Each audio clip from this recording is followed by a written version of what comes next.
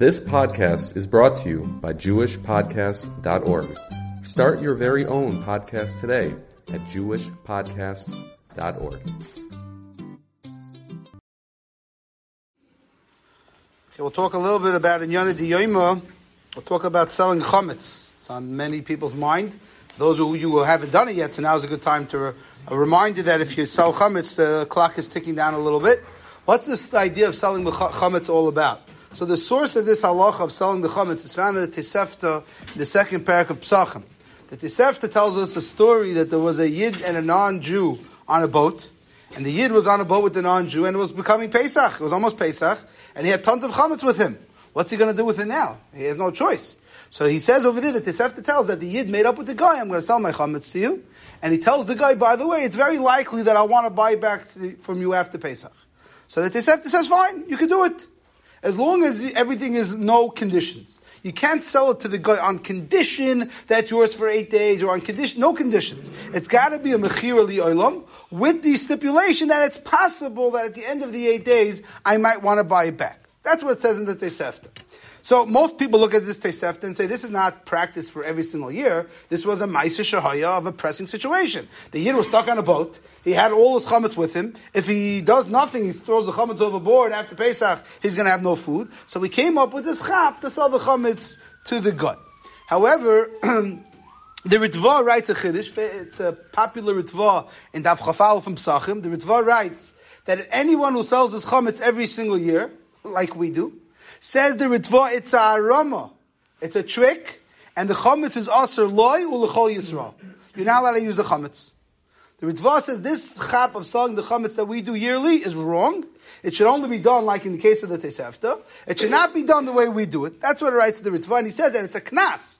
And anyone who does this is not allowed to benefit from the chametz, not him, and not anyone in Klal Yisrael. Now, one of the reasons why we sell the chametz is to avoid the problem of two things. First of all, possibly to avoid Bal Yirol, Bal Yimatzeh. Now, that could be circumvented by just doing bittul.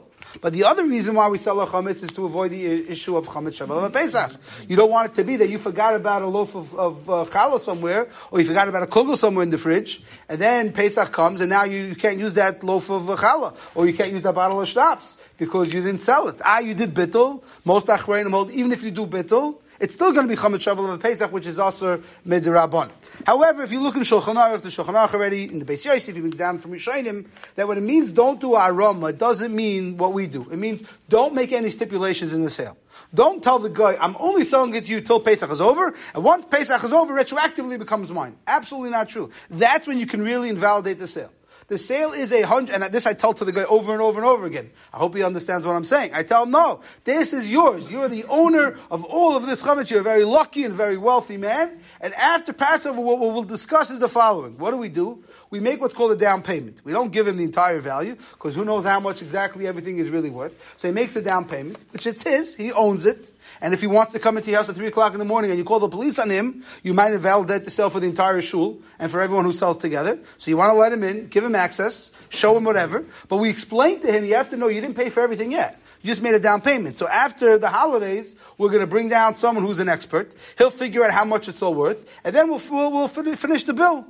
Or you can I'll buy it back from you right now and we'll move on our way. That's the way it basically goes down the Mechiras Chametz. So if you look in Shulchan Aruch, the Shulchan Aruch seems to be okay with yearly Mechiras Chametz. The Shulchan Aruch Seif Gimel basically points out that if you don't sell your Chametz, you're going to run into issues of Chametz Shavel of a Pesach, which we talk usually about after Pesach. We'll go through all the different stores and all the different issues and the distributors. We'll get to that B'li Neder after Pesach. But right now, one of the big reasons why you sell your Chametz is in case you find a bottle of schnapps or a kugel or something and you want to know, can I eat it? The answer is yes. I sold it to the guy, I'm good to go. So if you look in the Beis Yosef, if you look in Shulchan Aruch, it seems to be that as long as we do the sale as legitimate as possible, it's something that will be accepted. Now, the Bach points out, already in his days, we're going back, Bach lived at the end of the 1500s, Jewish people had to do Mechiras Chametz, not because of the half-eaten piece of cake and the slice of pizza in the freezer.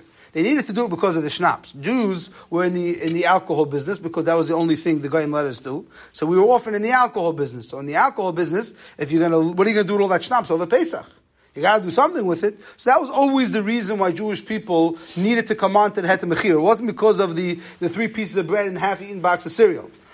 But it was really predominantly for the schnapps, which is why today many people also are busy with the schnapps, because that was always what Klal Yisrael used to sell. Now you have to remember, back then it wasn't pleasure, it was parnasa. If a guy had to dump out all his schnapps, he wouldn't have parnasa. That's how he made money. Right? He would own the tavern, or he would supply the schnapps for the local non-Jews, and that was his business. So that's why Klal Yisrael was makel to do this.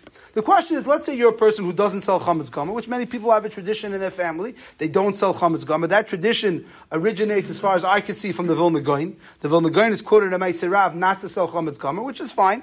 You don't sell chametz gomer. So the question is, should you bother going to the rabbi and selling? So the answer is yes.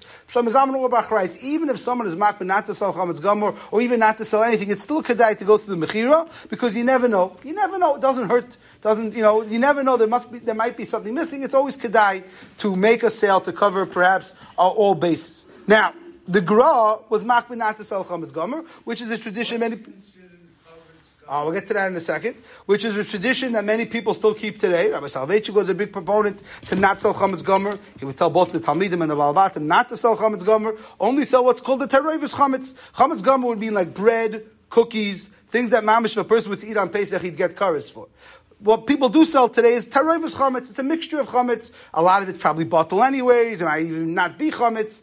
But that's what many people do sell today. Kitnius, we don't sell kitnius. If you look at some of the old shtaros from the 1700s, they apparently would sell kitnius, but that's not the accepted practice today. As far as I know, almost all the shtaros that go out today, we do not sell kitnius. We just put them aside. We don't sell kitnius. We also don't sell kalim. We don't sell the kalim. We spoke about this in Halacha a few weeks ago. We don't sell any kalim to the goy, because if you sell the kalim to the goy, you perhaps would have to toivel it after Pesach. We don't sell the blias to the goy, because I don't believe there's a market for it. What we do sell is any chametz that gets stuck to a pot. Sometimes if you're making noodles in the pasta family, sometimes they get stuck to the bottom, and that could be chametz be'en. So that we do sell. But that's all we sell. We don't sell the dishes, we don't sell the pots, we don't sell the blias, we just sell any chametz be'en that's stuck onto the kalim. So, many people have a practice, they don't sell chametz gomer, fine. So that's your practice, you don't sell chametz gomer, yeah. What is schnapps? Schnapps is a good question. Schnapps is always a tough question, what schnapps is. So we had a share about this last year, maybe we'll have it again this year, where we talk about is schnapps reichoy or schnapps chametz gomer. Because when you're drinking schnapps, you're not drinking a piece of barley. Right? You're drinking, it came originally from barley. So that was always a big shaila of where schnapps fell in. If schnapps is considered chametz gomer or not. So they once asked Rabbi Soloveitchik, what's his opinion on schnapps? So he said, better not to ask me my opinion on schnapps. That was his response. It's not pashut how to look at schnapps. Maybe we'll talk about it over Yom Tov or maybe after Yom Tov. Schnapps is a tricky one. But the minhag was always to sell schnapps because that was people's parnasa, whether or not it was chametz gomer or not, but that was a question of their parnasa. Rav Moshe famously said, when someone asked him, can you sell chametz gomer, Rav Moshe's response was, if you're not selling chametz gomer, what are you selling? That was Rav Moshe's response, even though Rav Moshe's personal practice was not to sell chametz gomer, but he was saying that that's why they invented mechiras chametz, for those people who want to sell their chametz. Again, today, here we sell anything you want. We'll sell you chametz gomer, we'll sell you, not chametz gomer, we'll sell whatever you want to sell. Now, many people have this halach in their head that you're not allowed to sell open things. That's absolutely not true. Right? We're living in a capitalistic world. We'll sell anything that has a value. If the guy wants to buy a half-eaten box of Cheerios, we'll sell it to him. The fact that it's open doesn't mean you can't sell it, right? So that's not true. We'll sell that also. I won't sell blias because I don't think there's a market for it. But a half-eaten box of Cheerios has a value. So just because you open the pack of Cheerios or a cereal box, we can sell that as well if your practice is to sell. If you take a look in the Kitzur Shulchan Aruch, he really hones in on this nakuda about how we have to make the sale as real as possible, which is why we give you out these shtar hashaz, where you basically give, and I always point out, people say they sell the chametz to the rabbi. There's a little bit of a problem. Rabbis also not allowed to own chametz. So you sell it, you don't really sell it to me. You make me your agent to sell it on your behalf. That's really what happens when you fill out that shtar hashah. So the shtar hashah, I try to make it as real as possible to make the sale as legitimate as possible. Instead of telling the guy, okay, I'm going to give you 20 addresses, you own all the chametz of these 20 addresses. We try to make it as specific as possible. Now, does that mean if you don't check off a box and there's something in that box that is not sold? No. It's still going to be included in the sale. But we try to make it as legitimate as possible because we are perhaps dealing with a suri deraises or a suri derabanan, that's machlokes achronim, whether or not the bal yirah that you make on Erev Pesach, does it include everything except for that gets sold to the guy or not? That's a machlokes, but we try to make it as real as possible. Bianca was also not very keen on selling chametz gomer, but he did say anyone who sells chametz gomer, you can't say the food is aser. Avado, anything sold in chametz gomer is mutter.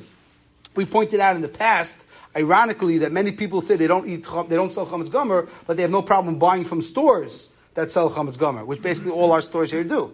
Right? Every grocery store that you're going to buy after Pesach sold their chametz. You don't think Wasserman sells the chametz before Pesach? What do you think they do with all their chametz? They sell it. So you don't sell chametz, but it's okay for Wasserman to sell chametz? So the answer could be yes, because Wasserman needs to. It's their parnasa. So let them sell, and I'll buy it back from them.